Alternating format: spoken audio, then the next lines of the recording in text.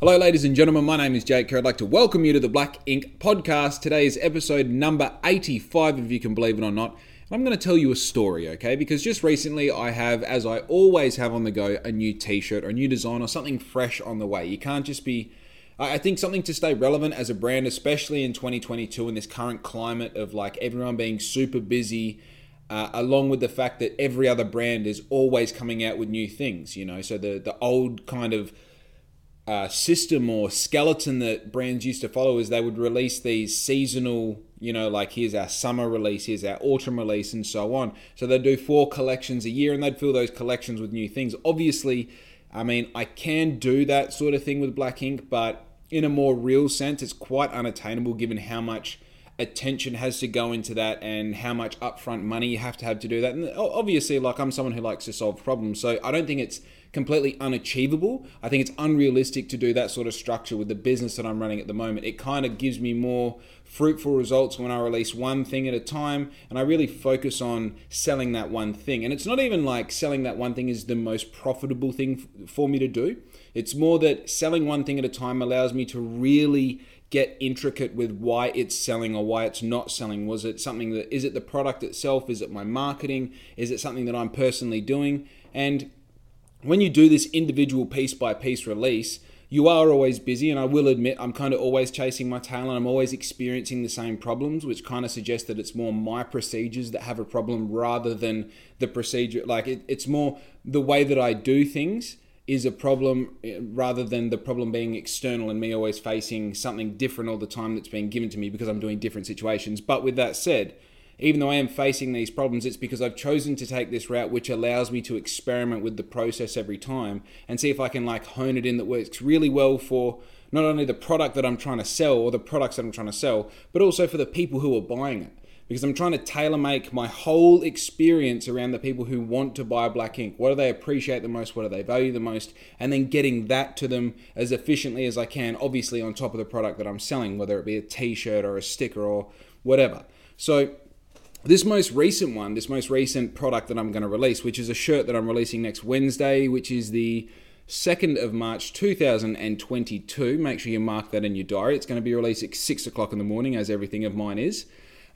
This particular product is the first product, this t-shirt is the first product that I've brought to the market by kind of giving myself a little bit of time to play with. So this, if you listen to all my podcasts, you're going to know I'm very... like have an idea, execute it that day, sell it the next day. So I'm very like, if we have the resources, we have all the elements, and we have everything we need to make the situation happen, make it happen as soon as possible. Because you don't want any ideas sitting on the back burner until you don't give a fuck about it anymore. You have to strike while the iron's hot, especially when you're a one-man band, and you have to get it done and get it out of the way. So with this project, I had this design being worked on. I think we started on this about 2 months ago or 6 weeks ago now. So I've kind of had this cooking in the background. I was fucking around with the field tee. I had the Valentine's Day tee, which is on the horizon. And then with this here, I kind of had an idea of what it was going to be super early on. I knew when I wanted to release it and how I wanted to go about it. So I pretty much mapped all this out in my little productivity pack, which I've spoken to you about before, how I want to do this. And obviously with any great plan, you figure out what you want done by what date, and then you reverse engineer all the steps to make sure that, like, right, if I'm doing this on Friday, this means I need to do all these things on Monday, Tuesday, Wednesday, Thursday. You can open up your diary on Monday and go, right, today I need to do this. Don't worry about the rest of the job, just worry about getting this done. Tomorrow we're going to worry about the next thing, but right now we just worry about this. And it allows you to execute these smaller segments of a bigger project more efficiently, and sometimes you even get ahead of yourself so that you're actually, by being efficient, you create more efficiency within the efficiency. It's like almost addictive when you start getting good at getting ahead of the curve. So what I've done with this, I gave myself plenty of time to do all the finicky back-end work, you know, so like making sure the mock-ups are like perfect, making sure that the website has the product made, it's ready to sell, rah.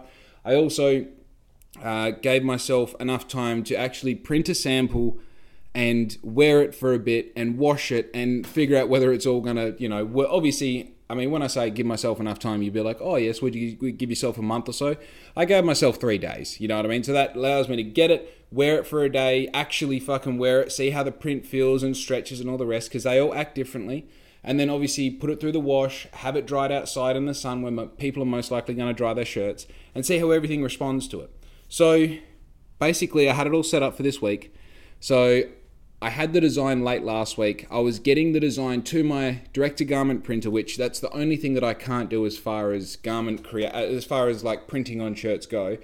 I can screen print, I can heat transfer, I can finish tees, whatever you want, but I can't do direct-to-garment because that particular piece of equipment is $30,000 plus all the surrounding experience and knowledge you need for something like that to execute it really well. So I still outsource that, but I keep it in town. I pay a little bit extra than what you would on a, if I was getting it done over East or whatever. But the fact is I can go and chat to the guy who does it for me and I have that relationship with him.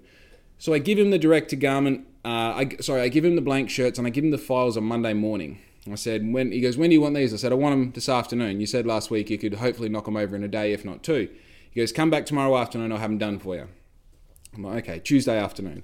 So that gives me, from receiving the shirt to bringing it to market, 8 days, which is fucking heaps of time, considering I can do all of this normally in 2 days. Not well, but I can do it, right? So I get a call. Today's Wednesday at the moment, just to give you clarity on what's going on. It's Wednesday afternoon, late Wednesday afternoon. And I got a call yesterday about just before midday from the fucking DTG guy. And he goes, and I'm expecting the call to say, hey man, your shirts are ready, come pick them up. And he goes, I got some bad news for you. I'm like, what's happened? And he took the real fucking long way of explaining that basically the shirts aren't going to be printed today. He said, I've had this technical difficulty. The head on the printer is gone. So I've already replaced the head once or twice before. So I'm going to buy a whole new machine. I've already bought it. It's going to be here on Monday. I'll have your shit to you Monday afternoon. And I'm thinking, so I'm going to get this late Monday afternoon. Okay, we have to assume that more likely Tuesday morning because he's got all the jobs that he's got to finish plus my jobs now. So I'm going to say Tuesday morning and I'm going to bring this to market by Wednesday morning. How the fuck do I promote something that I don't have pictures of people wearing, that I don't have like any idea of what it looks like in real life? I don't know whether it actually works yet. So I thought, okay, it is what it is. Sometimes in business, when you're making 15 of those types of decisions a day, you have to stand back and go, it is what it is. And I'm going to sit that. I'm going to keep the burner on over here, but I'm keeping that on the side burner. I'm not even going to let that sit in the front of my mind because it just is what it is. Unfortunately, I mean, there are products that I've released in the past where I look at it and go, well, this is a good product. And people have told me after the fact, since it's been released, which is months ago, that it's a great product. And even people have gone along and be like, I didn't even know you had this, and then bought it. And that's because a product is only as good as your ability to market that product. People are only going to buy it if they know about it to begin with, and it makes them feel a particular way. So you have to make sure, I have to make sure when I bring a product to market, I need to explain and communicate to my customer, hey, here's a new product, okay? I need to promote it, I need to display it and advertise it in such a way that that customer wants to replicate the feeling that they feel when they watch that ad. So when they experience that ad, they go, oh, if I owned a black ink shirt and I was wearing it, that would make me feel X, Y, and Z. So then it's your job to make sure that you can somehow communicate that message in your pictures or videos or stories, whatever it might be, so that the customer then gets attracted to the idea of purchasing this thing, and you're withholding it from them. You go, it's not even released yet. It's released on Wednesday, but when it is released, here it is. And obviously, the whole point of this is to do that effectively. You want to have time on your side because you don't want to be making these decisions as like, okay, just chuck on the shirt and stand by the fence over there and we'll get a photo. And instead of getting a really good result, you get a picture of someone wearing a shirt that was obviously taken in a rush where you can see the person who's taking the photo shadow in the foreground of the image, and you're just like, hey man, I thought you ran a brand, So obviously, this then crunches everything for me and is going to give me the same result that I've experienced before with particular products where I'm like, I think this is a great product and I actually know it's a great product based off my experience with releasing products in this niche, in this area to my audience. I know this is going to do well, but I also know it's not going to do well because I just don't have the time to execute exactly what I want to execute and how I want to execute it. So I was a little bit disappointed. But that's all right. I went out on my Grom last night, which if you don't know, I bought myself a little 125 Honda Grom off this guy in Busselton, which is literally like half an hour down the road, right? These Groms go for like 4,000, I think they're like 4,000, $4,500, something. I think it's 4,600 on the road. And this dude sold me his Grom, which is a 2020 Grom. It had 90 kilometers, 90, that's it. Not even 100 Ks on the clock. And he sold it to me for $3,500 or $3,000, one of the two. And man, I bought that thing. It's like got wheels this big, man. Like it's a 4-speed gearbox, 125cc. I mean, this thing revving its hits off in fourth gear does 85 k's per hour going into the wind. Like this thing is just a bigger moped with a gearbox. You understand? So perfect for learning how to do wheelies on, which I've been doing, and I've been doing it consistently. This is a thing, man. Like I've like clicked into this higher gear in my character now, where I'm just like, oh, if you want something, the thing between you and getting it is your idea of it being available. Like it's literally just the energy that goes into firing up your imagination in such a way that you can see yourself doing it, and therefore you believe it's within your future, and you just carry out all the steps that it takes to get to that thing, and then all of a sudden you're doing it. And like I've wanted to do a wheelie on anything with two wheels, whether it's a push bike, motorbike, you name it. Anything that can pull the front end up over the back end, I've wanted to do that since I was fucking knee high to a grasshopper. So with doing wheelies, every chance I've got, I've always tried to do wheelies, but because my dad is so fucking like by the book and disciplined, like I'd try doing wheelies on my road bikes, and he's like, when I say road bike, I mean my cycling road bike, because I used to be a cyclist, cross-training for speed skating. It's another podcast, but I would try and do a wheelie on that. He's like, I don't spend fucking, $2,000 on a bike that's meant to go fast on the road for you to try to do wheelies on it, and fuck it. So of course, unless it was a specific thing for doing wheelies, I never let myself kind of learn. I didn't really, bring the front wheel up, because I always thought that if you slam it down too hard, the front forks would snap off or something. But anyway, long story short, I now have a Grom that I bought specifically for the purpose of learning how to wheelie, okay? I bought a CRF 50 a couple years ago for $1,000, and that thing spent more time on one wheel than it has two. Like literally, because it was mine, I bought it for $1,000, and it's a 50cc, so I can completely control it. You're like, yeah, I'm going to pull the front wheel up every fucking chance I get, because why wouldn't I? It's my bike, I like doing wheelies. But you get to a certain point where you're like, hey man, doing wheelies on a 50 is boring because I can't get my feet on the pegs because I look like a fucking praying mantis trying to fuck a 50cc bike. So obviously the next advancement was like a 110cc, but then when I pieced it all together and obviously started hanging out with crew that does cool shit on motorbikes, the 125cc Honda Grom is the perfect option because it's got a gearbox, it's got a clutch. Obviously, it's a real bike setup. It's not so small that I can't ride it. And as it turns out, it's got a passenger seat that comes up just a little bit. And when I sit on that, it's as if the bike is actually my size. So I've been going out, if not every day, every other day, for about half an hour to an hour at a time. Usually, it takes me a full album of The Weeknd's Dawn, which I kind of reviewed or, talked about a couple episodes ago. It takes me about one listening to that whole album before I'm like exhausted and want to go home and my forearms fucking burn. Oh, hang on. Sorry, I got 20% power on my phone left. So now I'm at this point where like I can actually foot drag wheelie.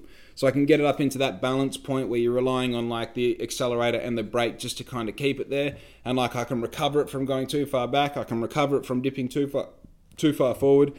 So I'm at a point where I'm like super comfortable on the Grom, but to like level up where I'm kind of at, I only just got brake control last night. So I've got to a point where like I've had it balancing on that point, but I've never like pieced it together that you've got one side of it accelerating back and then bringing it forward is the brake. I never kind of had that click in my mind. I've always like had my foot resting on the back brake, ready to bring it forward if something bad does happen, and I've done that before. But now it's like I can bring it forward in the wheelie and recover it with the accelerator. And that all just clicked for me last night. So I'm like, holy fuck, just on an absolute high. I was meant to be out for like half an hour last night. I was out for like an hour and a half, just fucking thrashing the fuck out of this Grom. Like it's got 540 kilometers on it. Like 300 of those have got to be on just one wheel in first gear being revved the fuck out of. Like this thing gets its first service in 300 and something kilometers time. Like literally they're probably just going to pour out the oil and be like, bro, this is mostly metal shavings. Like, what the fuck are you doing with this bike, But that's what I fucking bought it for, okay? Okay? So when Dad says like, oh, the bike's half fucked, well, that's how it's meant to be, okay? I'm big boy now. I play whatever fucking radio station I want in the car when we go driving. You know why? Because it's fucking my car now. Or I was just about to say bitch then, but I would never say that to Dad. He'd punch the fuck out of me, So anyway, I get a good sleep last night. Because I was riding my Grom so much, right? And obviously, your boy's been working out in the gym, okay? Been working out, because now I've got a gym in the shed, there's no excuse. And I've imagined in my mind me being a big jack juicy cunt, so I now have to go and train every day until I become this, figure that I've made up in my imagination that I want to become in the future, right? Not super juicy. I just want you to know that I've got shoulders, you know what I mean? Like, I've never had shoulders, I've never had that upper chest. My shirts have always just kind of dripped off me as if it's rain coming off a fucking illy fit gutter. I just want to have a little shelf here. You know what I mean? So maybe daddy's lying in bed, I can sit a cup of espresso on there and just tilt it with the pec flex. You know what I mean? That sort of thing. Not huge, just appropriate. I just want your girl to look at me and then you look at your girl and be like, the fuck? Oh, no, that makes sense. Look at him. Look at the shelf. Do you see the shoulders? Bro, he's got fucking like 6 teardrops a leg. His legs are insane. I actually want my girl to go and fuck him. It's too far. So I got a good sleep last night because of the wheelies. And wow, that was a weird feeling. Woke up this morning to an interesting message. So the guy who designed all this for me, which if we rewind a little bit, his name is Mitch. He is a designer for Jetpilot and offered so graciously. Actually, I think I reached out to him and I said, hey dude, I like your style. What would it kind of cost to... And I didn't realize he was a Jetpilot designer at this point. I just came across his work on the gram as it turns out, he's actually friends with fucking everyone over on the East Coast that rides motorbikes and takes photos. So I was like, kind of weird that I didn't already know him. So anyway, kind of linked up with him. We got talking, organized a little arrangement. Actually did a pretty cool swap. So I printed out some stickers for him. I printed out fucking heaps of stickers for him. And I'm not saying that in like a bad way. I'm saying that in a way that I don't want people to think that I printed out a few stickers for this design. It's a fucking hectic design that I got in return, but it's a hectic amount of stickers that I had to print as well. So a fair trade. But yeah, we've been kind of working on this in the background. He got me this design super efficiently, so we kind of knew what we were playing with, as I mentioned earlier. And he messages me and says, hey, where are we? I'm like, bro, you're not going to believe it. My fucking printer, my DGT printer, is ordering a new machine because his head's blew up. So now I've got to wait until Monday. And he goes, bro, we've got printers here. We've got every resource under the sun as far as a photo shoot, models, people who are keen, we can organize this for you. And I was like, look, honestly, I know how much of a head fuck that is when I'm the model and I know the photographer. You know what I mean? That is actually a head fuck. Trying to organize people our age to do something it's impossible, So I'm like, super cool. Don't at all think that's the case. That you don't even worry about it. You know what I mean? He's like, no. Let's do a bit of research. Talk to these people. These people should be able to print it for you. I'll figure out the photo shoot side of things and just see if these people can do it. And I called them up. They couldn't do it. They recommended someone else. So I called them up. They don't answer the phone. And Mitch goes, well, here's the name of the photographer. Why don't you have a chat to him? He does all this, And I looked at him. I'm like, I already follow this dude. We follow each other for the past fucking 6 months. And then as it turns out, his fucking housemates... I know them as well. As it turns out, one of the dude that he lives with, Tuddy, is we did, if you may have seen the video on Instagram and Facebook of me standing up on the seat of my Harley and doing the seat stand on the back of my Harley as it's going along doing 80 Ks an hour because I'm a fucking lord, He did that for the first time the same day as me. We did it on that Saturday. It was fucking wild. So anyway, his missus... models Harleys and bikinis and looking hot and all the rest. Will does his bit. They've got another friend, Taylor, who's also going to be at this photo shoot. And this photo shoot that I'm talking about, as it turns out, they had already organised for tomorrow night.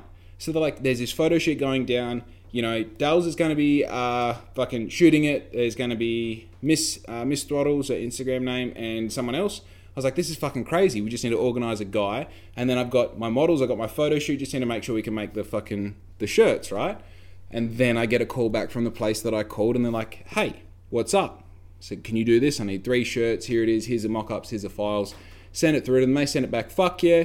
It's going to cost fucking heaps, but we can definitely do it and be done by tomorrow. So now, tomorrow at 3 o'clock Queensland time, Mitch is going to go and pick up these freshly printed shirts for me. He's then going to go drive to the photo shoot. He's going to be my male model. Then we've got 2 female models there.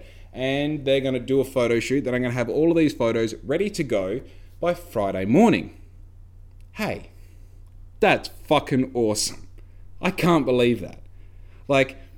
It completely fucked my day, but for the greatest possible reason. That's just awesome. Because now it's sure, it's like a lot of effort, you know what I mean? And like realistically, I'm actually relying on a lot of people to do a lot of work that you really have to show up for. You can't half do these jobs. You can't half do a photo shoot. He can't go and like maybe go and pick up those shirts. He's got to drive to a place that is away from where he's going and then change his plans tomorrow night to go to this photo shoot to then go and model this shit for me. Dude, it's actually hard if you're a reasonable person with integrity to understand why anybody would do this for you. And it's hard for me to say this because I'm the person who's in this position, but if I was to have a guess, and this isn't what this is all about. I'm just, I don't have a list here. I'm not reading anything. There's no prompter behind me, right? My fucking phone is stuck to a magnetic phone holder on top of my vinyl cutter and printer because I record this on my iPhone 11, okay? But it's because I showed up. Like I'm fucking there all the time.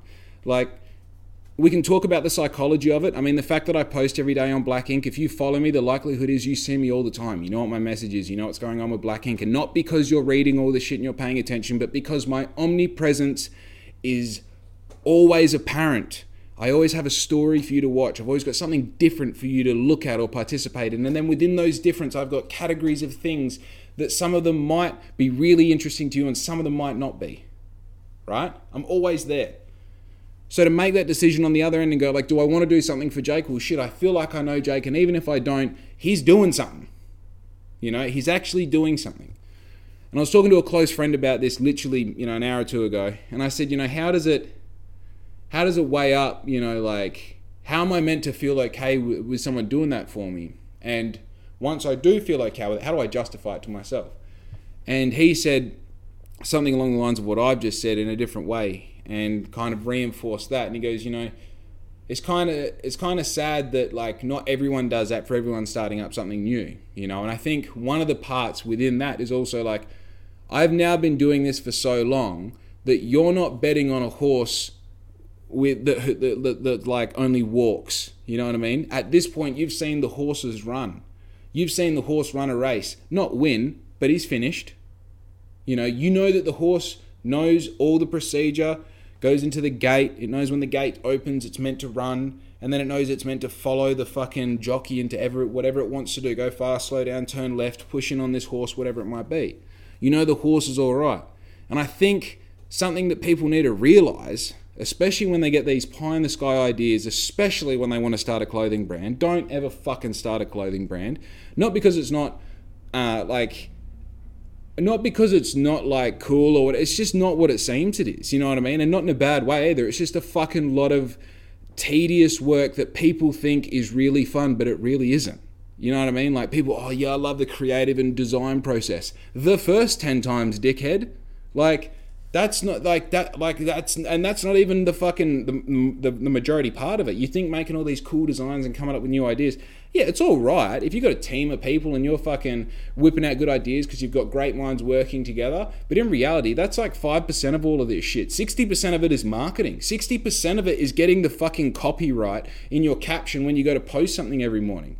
It's just making sure your T's are crossed and your I's are dotted so that when people perceive you, they're not going, well, this cunt can't even spell. They're actually listening to the message. They're taking on board what you're saying. They're putting value in what you're saying, right? And to answer my mate's question who said, not question, but statement, it'd be cool if more people treated more people starting things like they're treating you, And the reality is if we did that, we would have no money left. Because as ambitious as everyone might be, there are a lot of people starting a lot of things that we know are not going to do anything. You know what I mean? Like that little lash business that you're operating out of your back room probably won't go anywhere.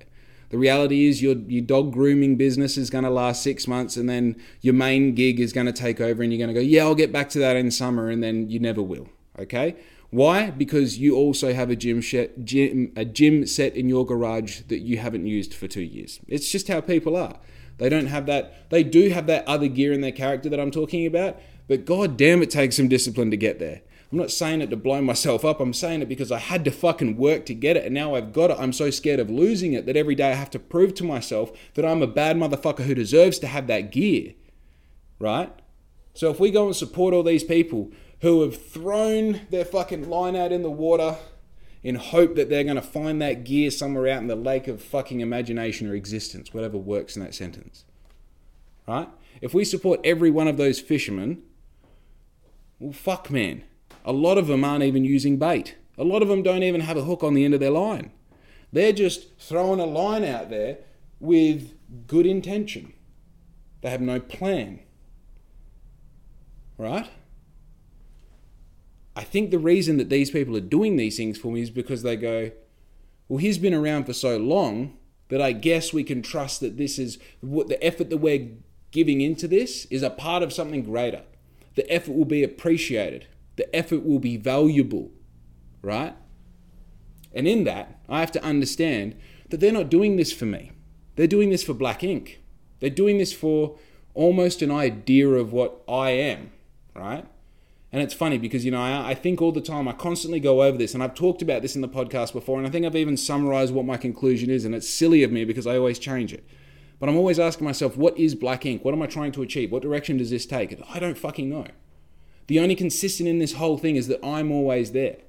That I seem to always have one of my hands, attached to the metaphorical steering wheel of Black Ink.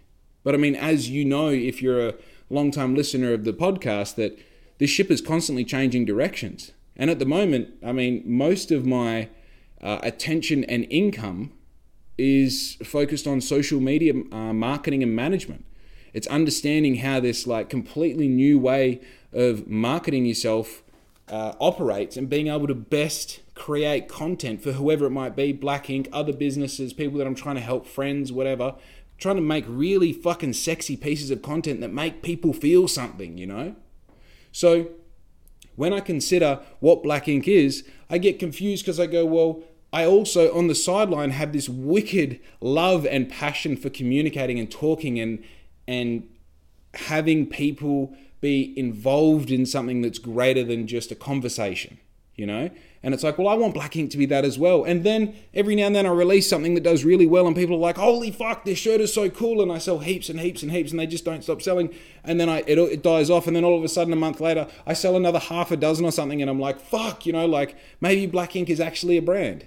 But dude, who fucking knows what it is? And then you've got people who are willing to contribute their time and energy and expertise in helping me get this, I guess it's essentially at the end of the day, just pieces of content together so I can best market my product. And you go, well, what does that mean to Black Ink? How do I feel about Black Ink now? It's just an interesting question, Anyway, on the subject of Black Ink, this Saturday morning at 9 o'clock in the Bunbury Forum car park just behind McDonald's, I'm going to be hosting a car park window banner sale. Now, it's one of those things, I don't know if I've said it too many times in my mind that it doesn't make any sense anymore, like a word that you read over and over and over and over until you are like, I'm not sure this is a word, I'm not even sure those are English letters, But it seems to be there's a lot of words in car park window banner sale that almost seem contradicting to each other without being contradicting. Does that make sense? Like if you just kind of squint your eyes a little and kind of just blurry think about car park window banner sale, you're like, oh no, there's definitely like a juxtaposition in there somewhere, right? No, all those words make sense. But basically what I'm doing is I'm selling those big fucking window banners from 30 centimeters all the way up to 1.3 meters. I'm printing out a whole bunch of different ones and I'm taking them to the car park. I'm going to have them all ready to apply. You rock up between 9 and 10 o'clock in the morning. We're going to have music there. We're going to have Macca's coffees on the go because we're right next to McDonald's.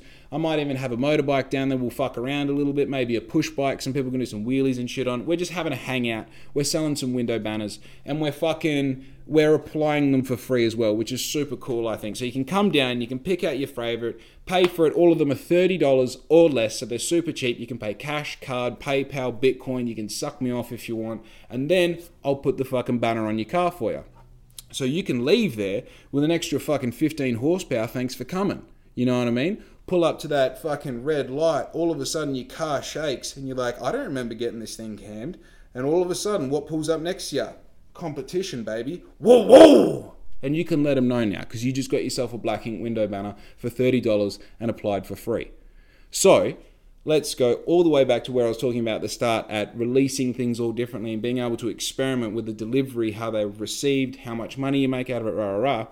this whole idea tomorrow is got nothing to do with selling banners. Okay, so this has got to do with what happens when we make a pop-up out of fucking thin air based around anything. Okay, so I know that if I make a pop-up out of thin air based around people bringing their motorbikes down to come and do wheelies and burnouts and all the rest, we have a very select few people that are confident enough to follow through with that. You get a dozen people say they want to come. You get 6 people on the day say that, yep, I'm coming, and then you get 3 that show up. And dude, even if you're confident on a motorbike, it's scary to go do things in front of other people who are trying to do things on motorbike, because at the end of the day, you can literally get there and the first thing you try can break your neck. That's what we do, right? And it's not that, people break their necks regularly, but when you're playing with fire, you are every now and then going to get burnt. So I get that that's a bit of a hard thing to sell, but window banners, dude, you're telling me I can go to Bunbury Forum car park and pay Jake $30 or suck his dick and get a window banner applied? Crazy, right? So I'm seeing a few things. I'm going to print out a whole bunch of different window banners that aren't on the website. So it gives people an idea of it gives people an option of oh, okay, some of these are going to sell because they're just not on the website. They're exclusive to a concept sticker. But if I sell one particular banner heaps more than the rest that aren't available on the website, then you go, right, that is one that needs to go on the website. The audience have told me this is what they want, because at the moment, the audience have told me out of the very select things that are available, they definitely want them. I sell heaps of these banners and it's effortless. People just love them, right? So I'm thinking, let's make a whole bunch of different options. Let's see how people respond to each of these. And hell, as far as I'm concerned, these banners don't cost me anything. So I would much rather give people banners super cheap than they may be half set on. I'm like, look, just leave it on your car for a month and then peel the cunt off for $20. I would much rather do that than keep that banner here at home for whatever, because being completely transparent, you put a banner on your car and you're like, that's sick. I've got black ink on my car. Everyone knows I'm part of the clique. It's cool. I've got a black ink sticker and you don't. Okay? But you've also got a sticker that covers up your whole fucking window that's got my business name on it. It's the best possible marketing you can imagine. Because the thing is, you wear a black ink shirt. That's cool for everybody who experiences you physically within 2 or 3 meters of being around you. Correct? You put a banner on your car. Well, that's every red light you stop at. That's anyone who drives past your work. That's anyone when you go into the cafe and your car's out on the street. That's anyone who drives past the cafe. And it's so fucking big and obnoxious. You're going to pay a lot more attention to that than a small little print on the front of someone's shirt. And you're like, oh, what does that say? It's got an X instead of an A. What does that mean? Oh, is it pronounced Blixes? Yeah, it's not. You know. But I'm excited because I just want to see what sort of turnout we're going to get. So I went super hard, and this is the thing. You're like, oh, okay, cool. Prove to me that you're about this. Okay, then. I'll tell you how about this I am. I started doing this fucking 5 days out. So to have this happen on Saturday and for it to appear like a last minute pop-up that I came up with on the Wednesday beforehand, I started putting in my stories just pictures of banners, windows of, videos of people who have got banners and driving off out of my place. So people are just getting the illusion that there's already heaps of people with banners that are already out there. Okay. Then yesterday I talked to the camera on my story. I'm like, hey guys, I got all of these spare banners. I'm going to print off some more, I reckon. If I had a car park banner sale, who's keen on coming? And I put a little poll up, right? So 30 people respond, fuck yeah, I'm there. And 2 people say no. And both of them message me and say, sorry, man, I actually meant to say yeah. So this morning I get all those things that I put on all my stories, all those pictures and those videos, and I put them into one post and I say, you guys asked for it, here it is. Car park window banner sale, Saturday, 9 o'clock in the morning, Bunbury Forum, behind McDonald's in the car park. Okay? There's going to be new stickers, old stickers. Yeah, I've already given you the rundown. So I post that and then I put that up to my story just to make sure that everyone gets it, because I was a little bit late getting up out of bed, and on top of that I was organising all this photo shoot shit, right?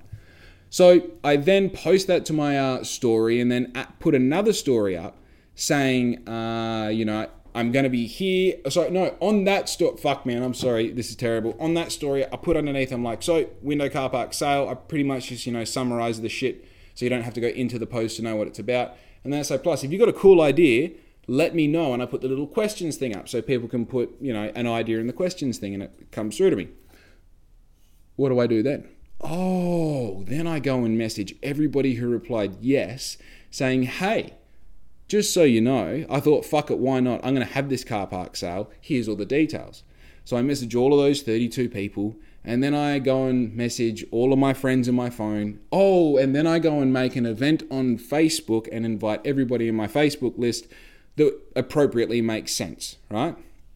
So, tomorrow, I'm then going to share the story again, the post again, and I'm going to get another poll saying, oh, yep, definitely coming, I'm going to be there, sort of thing. And then that gives me another list of people to confirm. Obviously, I'm not going to double whammy those people, and this is part of the process. Sometimes it's tedious and it takes a while.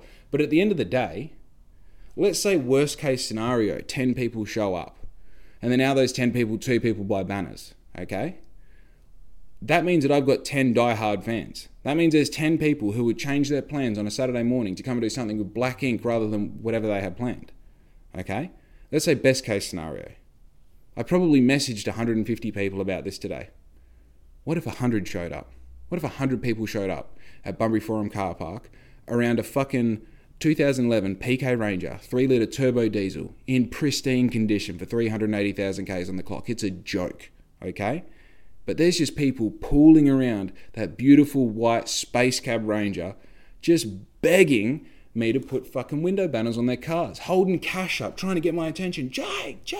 One person's got a megaphone just talking nonsense about the rapture coming and we all need to repent. Okay? Best case scenario, there's motorbikes in the background doing wheelies. They're not wearing helmets. No one knows who they are. No one even asked for them to show up, but no one's telling them to leave either. Right?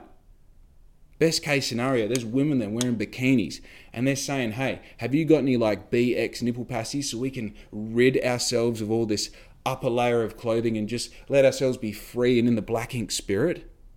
Okay, best case scenario, I try and only be there an hour, but I'm there till fucking midnight making bank applying banners. Okay? Best case scenario. But either way, I'm going to be there at 9 o'clock on Saturday morning. I want you to be there. I don't want you to be there for me. I want you to be there for you. I want you to have a fucking cool banner on the back of your window. And you think I'm saying this to the podcast? No, bitch. I'm saying this to you. This is a message for you and your car and the potential that it has for a window banner that says black ink across the back of it that I applied for you. Absolutely fucking brilliant, isn't it? For fuck's sake, now I've got 10% on my battery. Man, I swear to God, I thrashed my phone and my AirPods so hard. The battery life of my AirPod is ridiculous. Dude, so, okay. The little show and tell time without showing you anything. It's just going to be all tell. So basically, it's just tell time. I go to sleep watching reruns of The Office, naturally, because that's what any fucking, a normal person does, I guess. I went to sleep watching The Simpsons when I was a kid.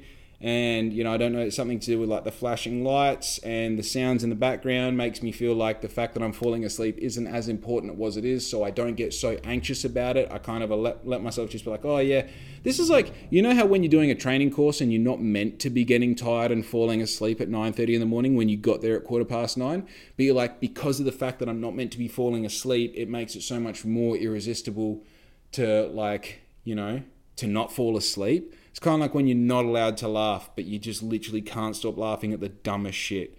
You know what I mean? It's one of those things. But definitely something about falling asleep to something. And this is the thing, I can't just fall asleep to whatever. I have to be falling asleep to something that lives within a set of rules. You know what I mean? And like The Simpsons lives within a set of rules. It's the same like 70 characters. There's only ever special guest appearances every now and then. And I knew all of those ahead of time because I've seen all the episodes. I know all the words. I know all the storylines. Fucking, you're not going to catch me out. You know what I mean? So, okay, you're never going to see anyone who doesn't have yellow skin. You're never going to see anything outside of like the realm of The Simpsons and pretty much out of the realm of Springfield.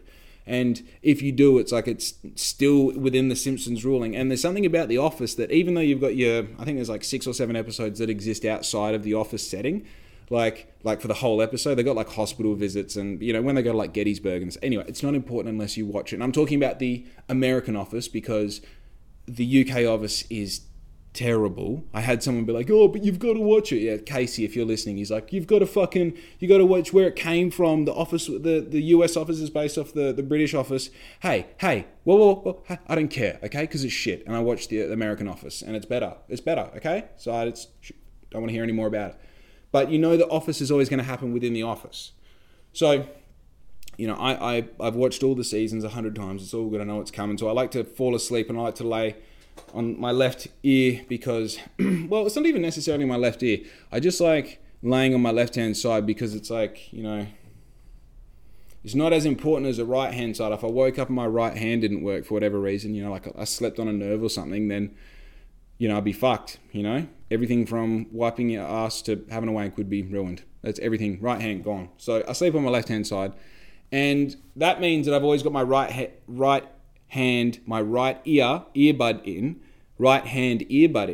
because if I, lay on my left side, so that's the left ear fucked, and I have that in, and then in the middle of the night, I'll take out the earbud and put it back in the AirPods case, or most of the time I just will fall asleep and it'll fall out somewhere, and I wake up in the morning and hope the dog hasn't eaten it. So I now have a right hand earbud that has the battery life of a fucking, a Nokia 3300. So basically this thing, if it's not being used, needs to be on charge. And if it is being used for a long period of time, expect to only be listening to some shit through your left ear. And that's all good, you know what I mean? Because I fucking made my bed, so now I'm going to lay in it, right? I'm not going to complain about it. Oh, Apple should make... No, dude, you should use shit normally and then you'll get normal results, okay? I am the master of my own destiny. And also, did you know that in the setting in your phone with the time, with the stopwatch and the countdown timer and the alarms and all that, your countdown timer has an option in there that says, at the end of this timer, what do you want it to do? And one of them is stop playing. So I've got this thing where I'm like, right, I set a timer every night where I'm like, if I want to be asleep by this particular time, it means I have to go to bed at this time. I set my timer so that if that video turns off before I go to sleep, well, then I have to go to sleep without the video. Or because I'm an adult, I just set the timer again and pretend like the first one never happened. So that is actually a pretty fucking powerful thing, because it means that you don't have episodes just rambling on for hours and hours into your sleep. It kind of means once you fall asleep, that turns off, you roll around, the earbud falls out, and then you just dream about hell scary shit, like not being in control of like how close or how far away from something you are. And why is that scary? I don't know if anybody else has that, and I've spoken about it on the podcast before, but just being so far away from something, but it seems like it's hell close. What's going on? It doesn't make any sense to me, I had this fucking... Dude, people talking about dreams is literally like you may as well be speaking another language, and you're like, oh, well then I was on the table, but the table was made of water, and as it turns out, I looked at my hands, and one of them was heaps bigger than the other one, so I thought to myself, I'll flip myself... Like, dude, none of this makes sense. No, I don't know what you mean, and I can't relate to any of it. I've only dreamt about normal things, like people that I met once somehow fucking knowing deep and intricate details about me, Which, by the way, I had this fucking... I was thinking about this the other day. This is crazy, right? So my fucking third night in Colombia, which... Oh, I just remembered a cool part of the night as well. So my third night in Colombia, I was like super scared still, you know what I mean? And I was like... I think it's one of the only times in my life where I'm like, bro, you can't drink too much, because if you drink too much and do something stupid, you can die here, and I'm not saying that it's easy to die there. I'm saying it's easy to die for someone who doesn't know the things they can and can't say or do or whatever it might be. So anyway, I get there, I'm having some drinks, we're playing dice. And which, by the way, learn a game that you can do with dice or cards and make it your shit. Just in life, when you go traveling, when you go somewhere, even if I go up to Perth and I've got a set of dice on me, it's like life is heaps easier if I interact with a stranger that I wouldn't have to, but am now attached to for a period of time. So I had these 5 dice and I was teaching them dice and we were drinking and rah. And got talking to this chick, and I forget her name, but she had black hair and... I don't know what her fucking name is, just someone who's real artistic, and, she was rich and her boyfriend was rich, but he was in Paris or something. And yeah, but the off chance you're ever listening to this, whoever that chick is, I'm sorry, I don't remember your name. Anyway, so she, it's like I almost do know her name though, but it's not important, because even if I do, it doesn't add any more value to the story. We could call her Greta at this point if you really want to. So this Greta, who had black hair and a rich boyfriend, she was like the one who didn't fit in, you know what I mean? Like all of us, like if all of us were blokes, it's as if everybody had a beard and she didn't, It's like, okay, I get it. Like you're doing your thing. You proved you can operate a shaver and like we can't or something. Anyway, we get talking, she's friendly enough. She's whatever. She's staying at the same like hostel, and like I've met 2 other Australians at this point. One of them was a Kiwi but claimed Australian, which I get, but also not cool, dude. his mate, the actual Australian, was pretty keen on her. So they fuck off, and I'm like, cool. You know what I mean? Like, people like go do their own thing. Like, I don't know anyone here. I'm in a fucking foreign country by myself. Don't even know why I'm here anymore. And I've got 27 days ahead of me. Like, hey, go and fuck her, bro. I don't care. So, dude, now it sounds like I've got a problem with it. Okay, dug myself a hole. So, I'm like, fuck yeah. I was drinking something that I don't normally drink, and I think that's where I fucked up. But anyway, I'm like, fuck, I'm pretty wrecked, you know what I mean? Probably had like 4 or 5 of these spirits or whatever they were. They might even be tall beers. It was just something different. And of course, it doesn't really matter what it was going to be different because you're in Colombia, So I'm smoking cigarettes and playing dice. And I remember the sun went down. I'm like, I'm going to go back to the hostel because... not I'm too pissed, but if I stay out and I get any more pissed and I don't know where the hostel is, I'm going to be stressed out. So I go back to the hostel. I was staying on the top level of the bunk because, in hostels there's fucking 150 people to a room and they're all like bunk beds. So you have it's really weird actually. You get such a, it's like, because obviously you're not there out of necessity. Like, everyone chooses to be staying at a hostel and you're on this kind of 80% of you in this traveling mindset. So you're just like, hey, like, what are you doing? Where are you from? What's the plans? Rah, rah. And that's really cool. Like, I love that. But it's also just like, you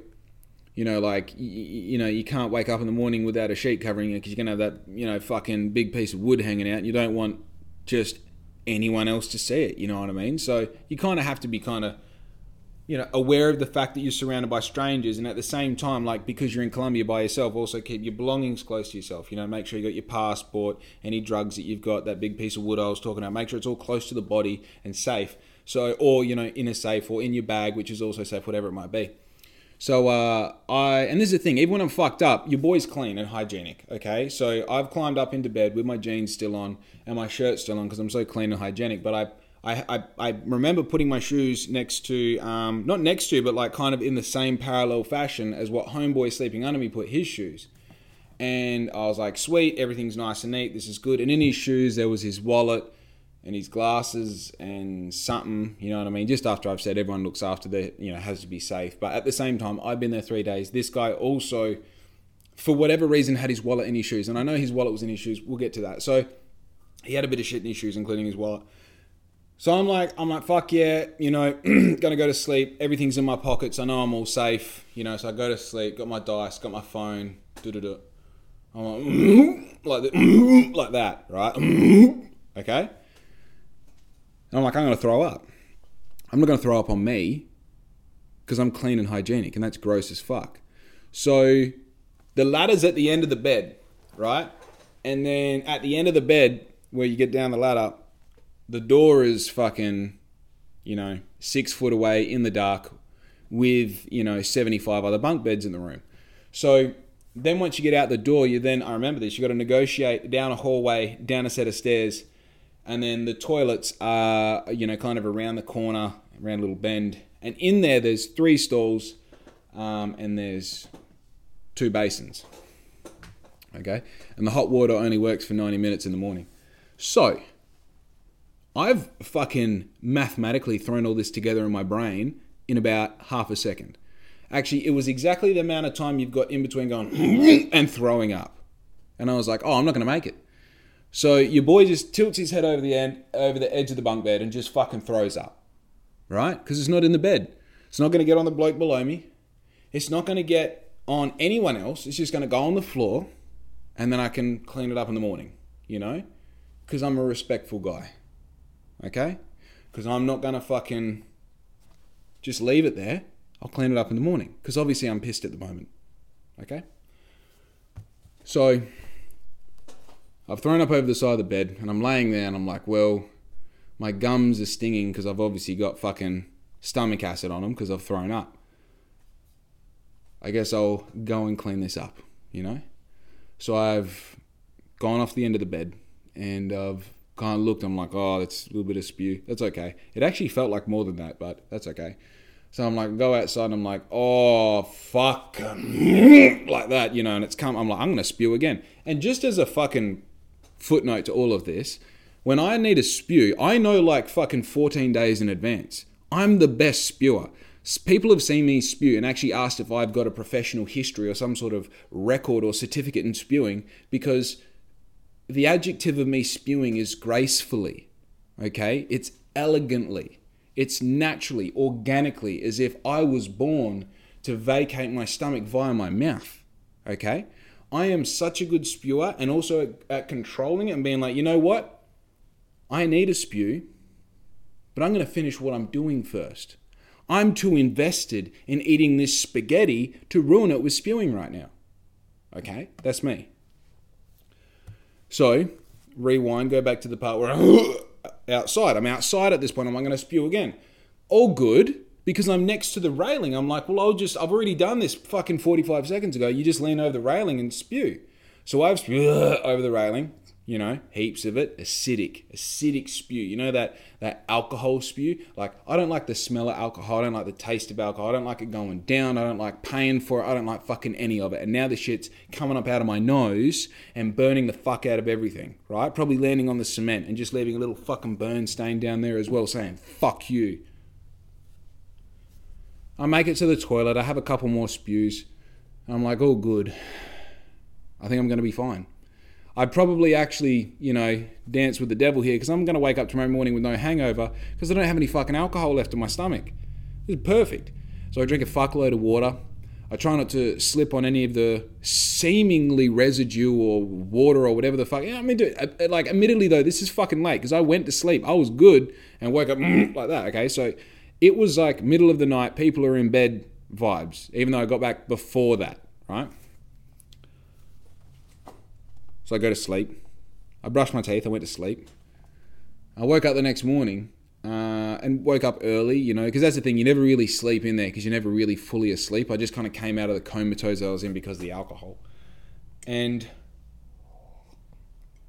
as it turns out, I threw up in his shoes. And when I threw up over the side of the balcony there, I threw up onto an umbrella. You know, one of those massive, big, square fabric umbrellas.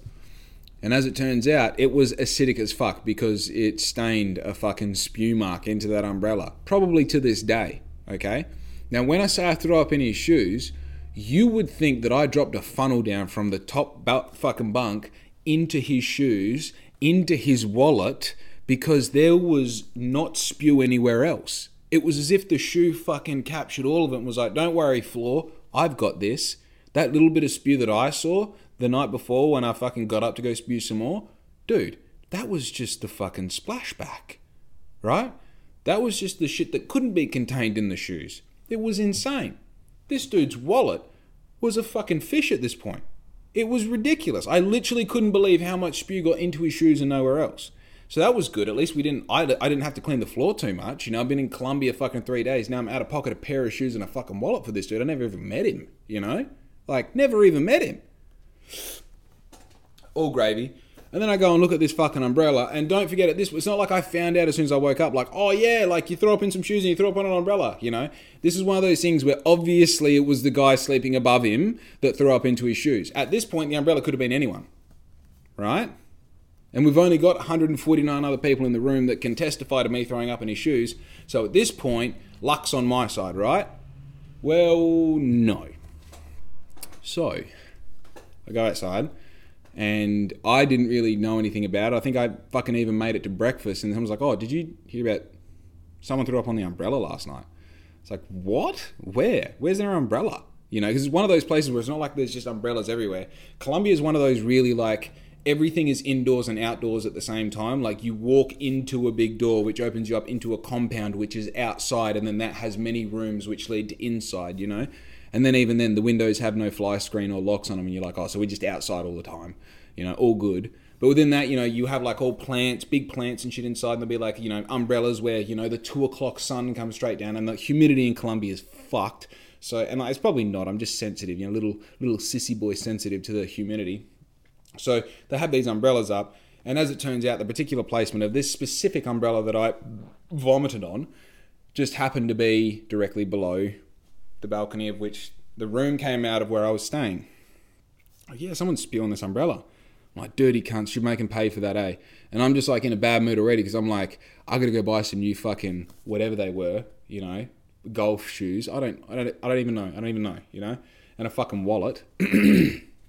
So it's all good. And then I like oh no, I think I asked where the umbrella was because I didn't know where it was. And then, fucking you hear the little Kim Possible realizing like, oh, there's probably an umbrella. I betcha I threw up a second time last night. I've fucking thrown up on the umbrella. They're going to figure this out that it was me.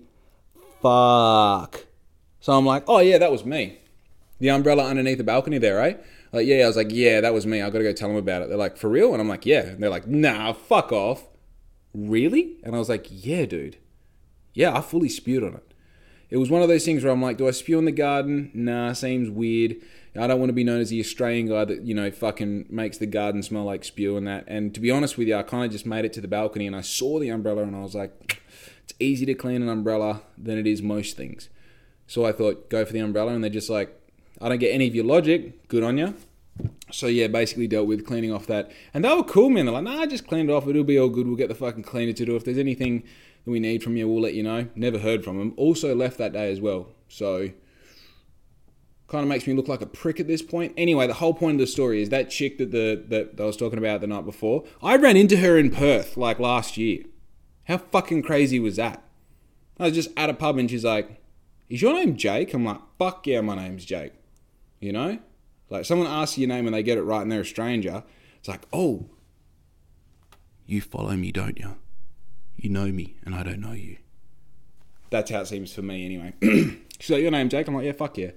She's like, yeah, you remember me? I was like, I guess, like you look like a person that I've probably been around before. And like at this point, again, I'm not being a dick, okay? I went to fucking 3 high schools in this town. I've got skating behind me. I ran a mobile coffee business for 4 years where I visited 20 businesses a day, all with plenty of staff. I lived in Europe for a year. I've traveled extensively through Europe and fucking China and New Zealand and all these different places. Before that, I lived in fucking 8 different towns up north. I've just got so many different like groups of people in my mind that it's like, if I recognize you, it could also be because you look like someone out of Home and Away when I was a kid at this point, and I wouldn't be able to piece it into whether it's contextual with my life right now. So maybe I've seen you before. She's like, no. We played dice in Bogota in Colombia. And I was like, there's no way she could know that because I didn't post anything while I was in Colombia. How do you play the dice game? And she's like, 3s are worth nothing, everything else is worth face value. I'm like, this bitch actually played dice with me in Colombia. And I'm like going back through my mind, I'm like, do you have a rich boyfriend? She's like, nah, well, I did at the time, yeah, but we broke up not long afterwards. I was like, really? She goes, yeah. I'm like, damn, you met me in Colombia. And that was the point of my stories. I met someone in Colombia and then I ran into them again in Perth. How fucking cool is that? The world's extremely big, but also extremely small. I remember this one time when I lived in Holland, what we would do, I lived in this town called Heerenveen, which is spelled Heerenveen. Who spells a town like that? I lived in a town called Heerenveen, and every now and then we go to Amsterdam because Amsterdam's a place to go. It's kind of like visiting Perth if you're in Bunbury. It's like Amsterdam is kind of just down the road, and obviously it's Amsterdam. It's beautiful. It's a worldly location that you can put photos up from and seem like you're doing something crazy, which you are. You're in fucking Amsterdam. I wish I was in Amsterdam right now. Not for an extended period of time, just for a bit, So, in Amsterdam, and I remember we used to have this pizza joint we would always go to because supposedly it had the best pizza. One of our friends, Daniel, was always like, oh, and that's Daniel Yao, okay, not Daniel Gregg, just in case you're one of the old school crew. He's like, oh, always got to go to this pizza joint. So he used to go to this pizza joint. The only thing I remember about it is they had one of those, those bins that have like a lid, and then within the lid is the little flap that you push and it goes backwards and forwards and the rubbish drops in. It was one of those but made out of chrome. And that's the only thing I remember about that shop. So the pizza can't have been that good, I remember sitting there and this dude walked past. I'm like, that's Rowan. That's Rowan. So I went outside and I've like gone around. I've like followed him a bit. And then I'm like, Rowan! And then he turns around, like, as he looks, he's like, kind of looked past me. And I'm like, holy fuck, that's Rowan. And I've gone back into the pizza shop and they're like, how do you know that guy? I'm like, that cunt was in my music class in year 9, hey, in Bunbury. Like, really? I was like, fuck yeah, dude. And it was him because I called his name out and he looked back. And, you know how when it's someone, sometimes you're like, oh, fuck, that could be. That's like, no, that's Rowan. Like, Rowan walks like that, And like, cool, it could be his doppelganger or it could be Rowan. I think I'm betting on Rowan at this point because he also responded to the word Rowan. So, yeah, it's just weird that I've had those situations where, crazy. And like also when I was in Colombia, hey, how's this for fucking bizarre? Okay. When I was in Colombia, I ran into the brother of a chick that I used to hang out with all the time. Like her and I were good friends, hang out with her all the time. Never had anything to do with her brother, right? Then all of a sudden, like I had an idea that he was in Colombia. I got into a lift in a hostel in Medellin, got into the lift, it went to the second floor, and then he walks in, and I'm like, Sky. And he's like, Jake, what the fuck? Hey. Then we ended up spending the next week traveling together. How fucking crazy is shit like that? That's wild, man. Anyway, I've gone 15 minutes over my time when I thought I'd have nothing to talk about. Came into this totally unscripted, and that's just the magic of Black Ink. Thanks for signing in. I'll see you next time. I am out. Yo!